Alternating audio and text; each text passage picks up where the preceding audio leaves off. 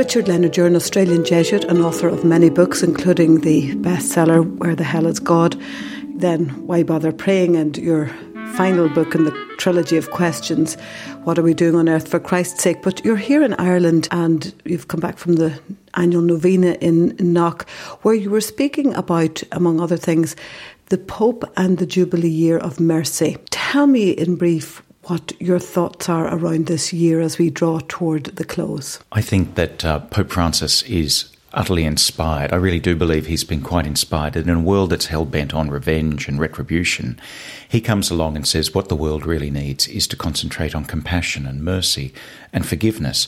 And I think at every level of our community, our family life, our country's life, Australia and Ireland, and certainly our international community, we've had enough revenge, we've had enough retribution, and to concentrate on compassion and mercy, I really do believe is an act of God.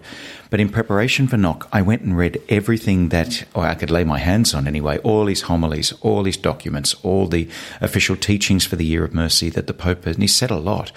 And I came to the conclusion there were 6 big themes.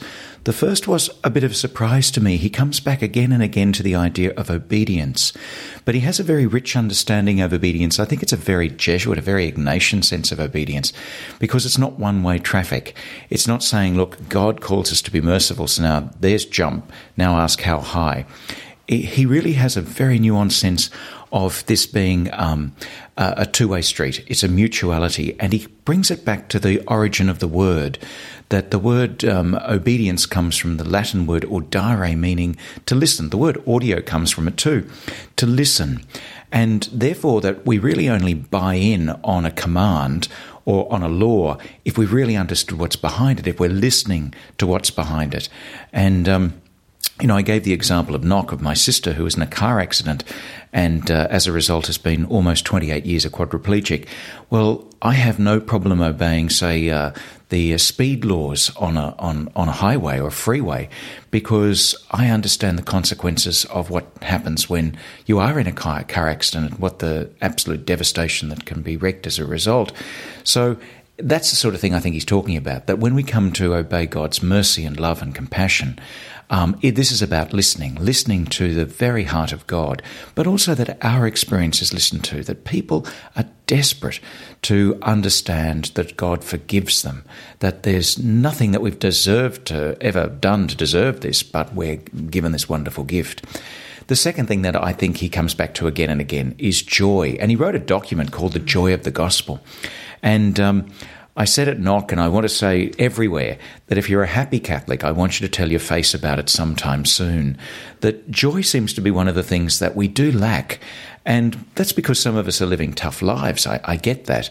But this isn't about walking around with a supercilious smile on your face as though you don't have a care in the world. That's a pathology. That needs therapy. We're talking about we know where we've come from, why we're here, and where we're going. And that's got to put a bit of a spring in your step.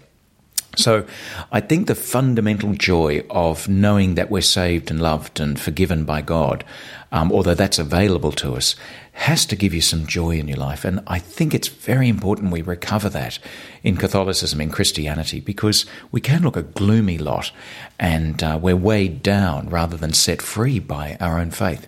I think, and understanding that joy of the gospel, the Pope is clear on one thing, that joy and suffering are not mutually incompatible, and that somebody can actually be under pressure, maybe suffering in a particular way, and yet through identification with the gospel and with Christ of the Gospels, find a joy in what they are going through.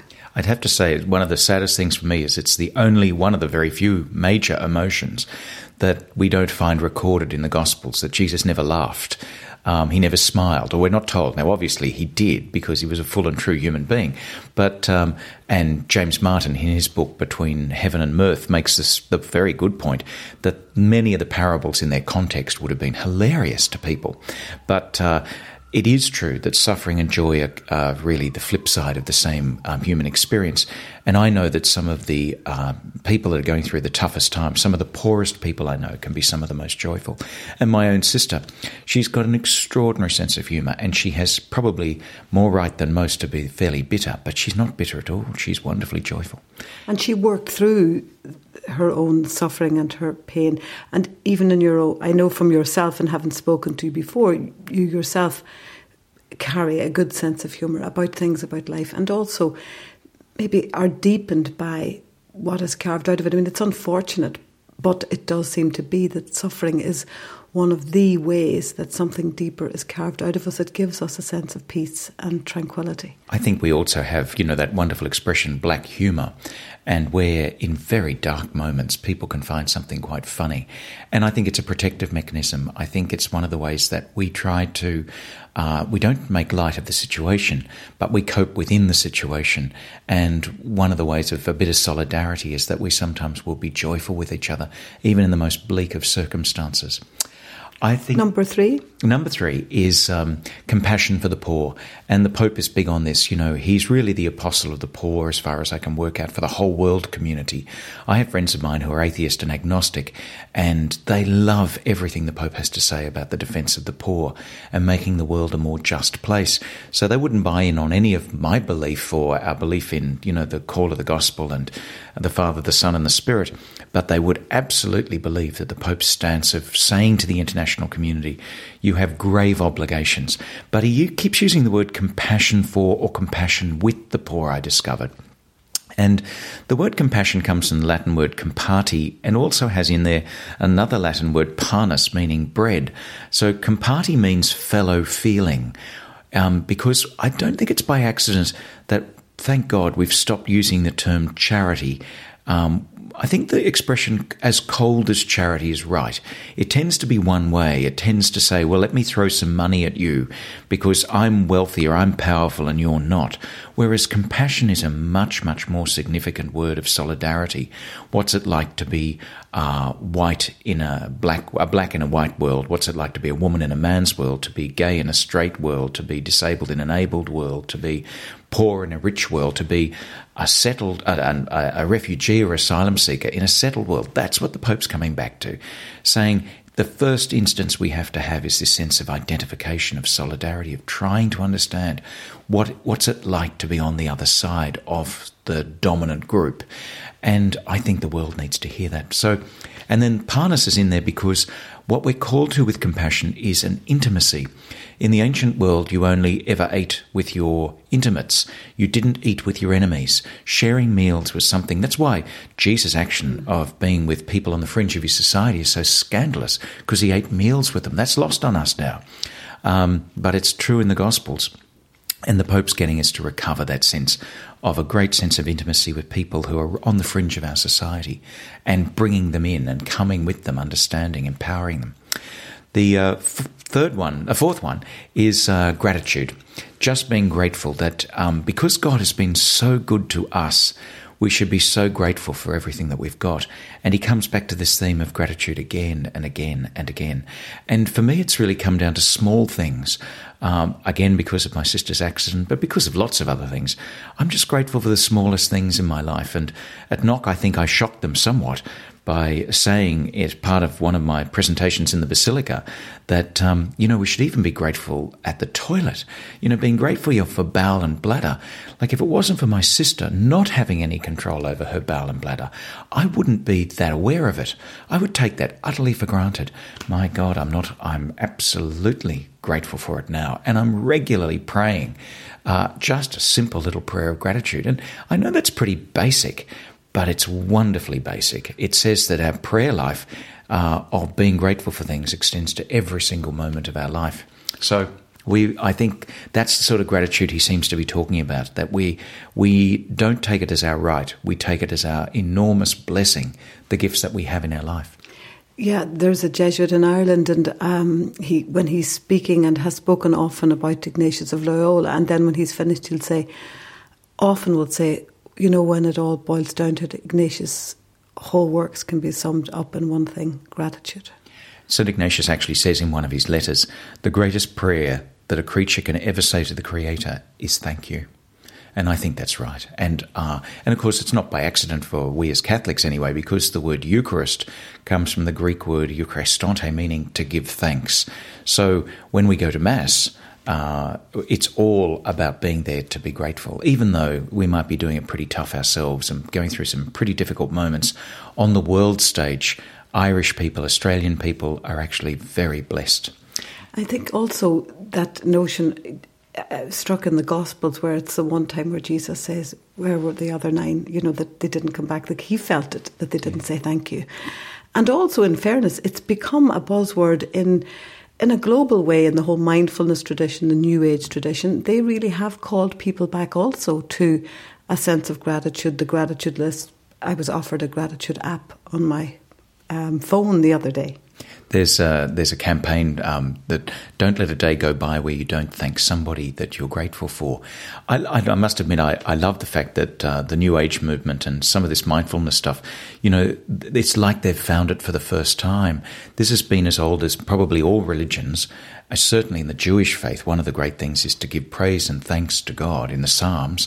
And of course, it becomes absolutely central to the Christian story too. So I must admit, I sometimes have a sneaking little smirk on my face where someone will give out on the radio or on the television as though they've discovered this, and it seems to be brand new to them. And I think, but we have lost it, in fairness, like somebody like Edgar Tolley, who brought back the power of now. Yes, that is there in ancient wisdom and in monasticism, but in fairness, we as an institutional church over the many centuries failed to take that and share it and concentrated much more on externals and practices, and had lost that interior life. And in some ways they've called us back to it. I think it's a gift also from the secular back to the religious, to rediscover some of our founding wisdom.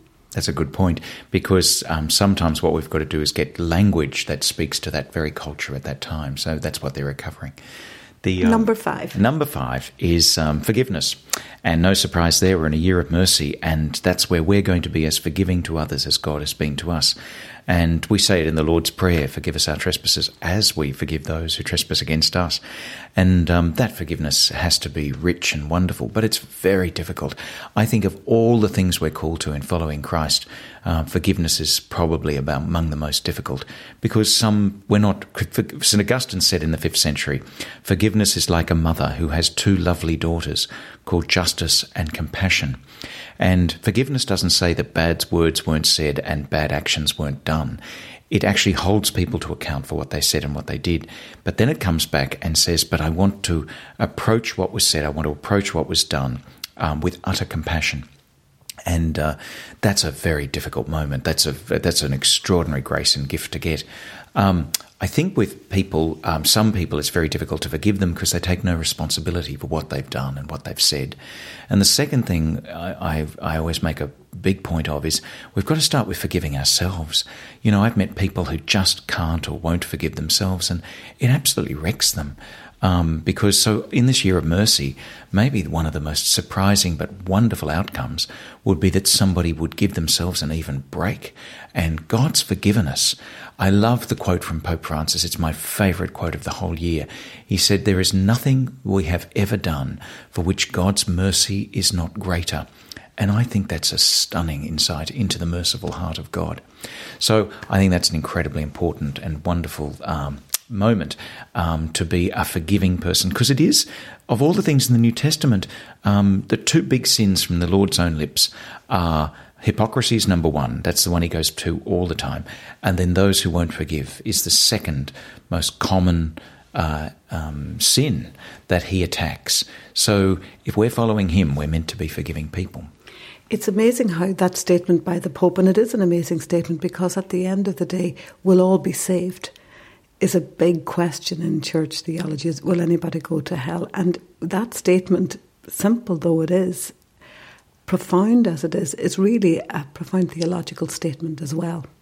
I think actually theologically you can see a traditional Catholic theology though by saying, well, maybe if people have consistently, freely and truly rejected God all their lives, then that God respects that they could consistently, truly, and reject God for all eternity. But that would be their choice. That would be their choice. It is another moment. But look, the gratuitous love and mercy of God is available to them.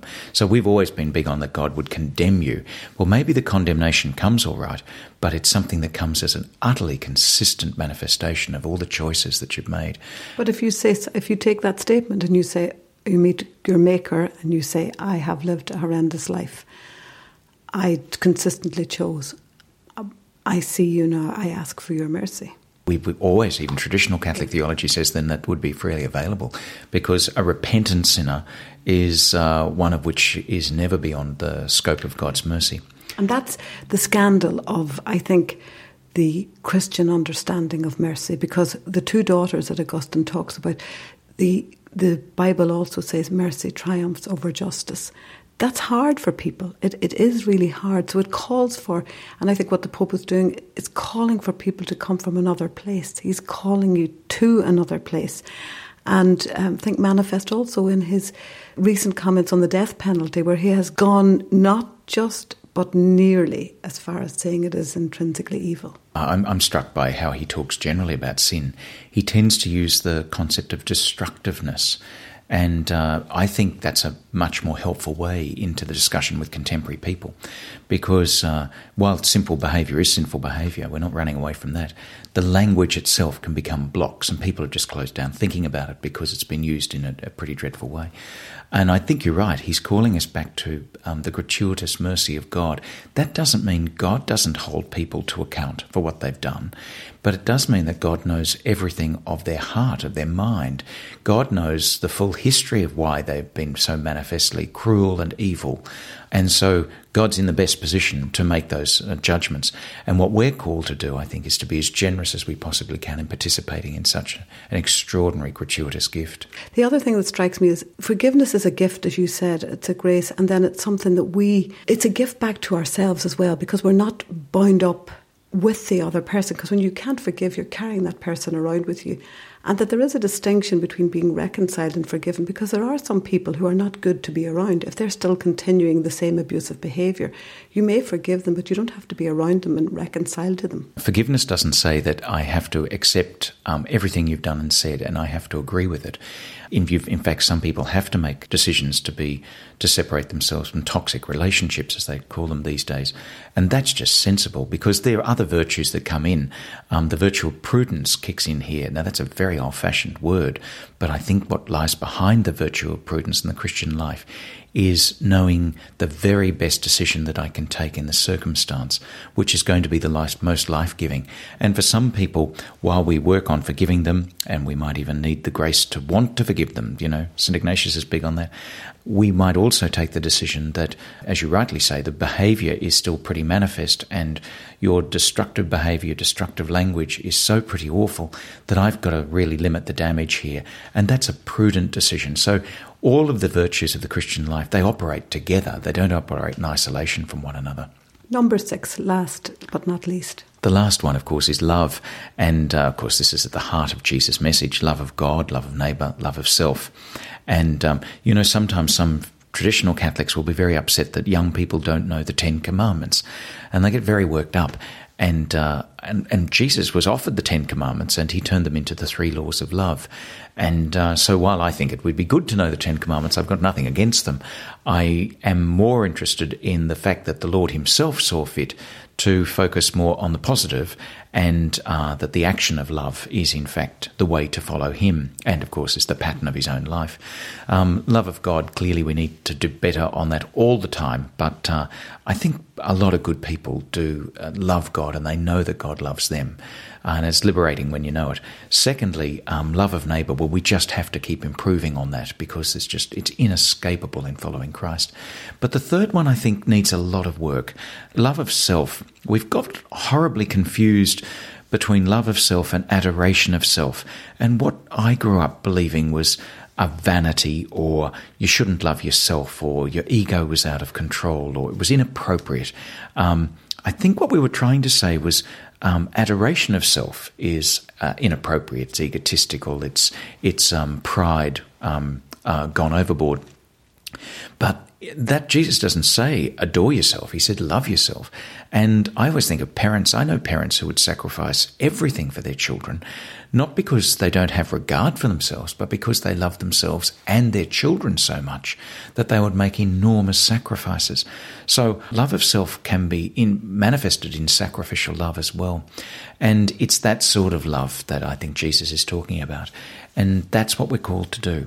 And in this year of mercy, the whole thing is all about the manifestation of God's love. And that was one of Ignatius's big insights into the spiritual life. And of course, the present Pope is strongly in that Ignatian tradition, that I am a sinner, but I'm a loved sinner. And when you know you're a sinner, well, you can get trapped there. You can easily get caught there and think there's no way out. But what Ignatius's big insight was, once you introduce the concept that actually God loves me even though I am a sinner, then all of a sudden there's a way forward. There is the way, the truth and the life out of our destructive behaviour and the circle of destruction that keeps us there.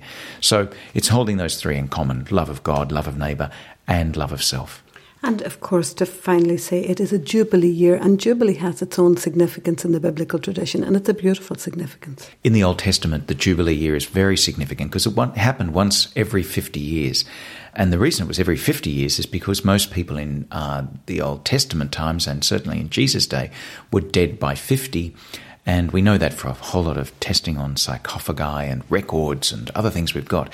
So when, for instance, the Bible talks about someone getting to the great and wise age of 70, well, no one got there, or next to no one got there. So it was a great blessing to get to 70. But people were dead by 50, and they did three things every lifetime. Once in a lifetime, three things happened. They set the slaves free, they forgave the debts, and they let the crops go fallow. And it's this concept of the year of Jubilee that I think we're in. This is an extraordinary year of Jubilee, so it's not within the 50-year framework. But the Pope just knows the world needs to hear this right now. So it'll be great to think that the end of this extraordinary year of the Jubilee of Mercy, we would in part or in full be set free, that we would be participating in forgiving others' debts and maybe the debts that we carry about ourselves. And finally, he's written about this separately, but that if our mercy doesn't extend to creation, to the environment, then what planet are we handing on? What planet do we live in right now? That God is manifest in and through creation.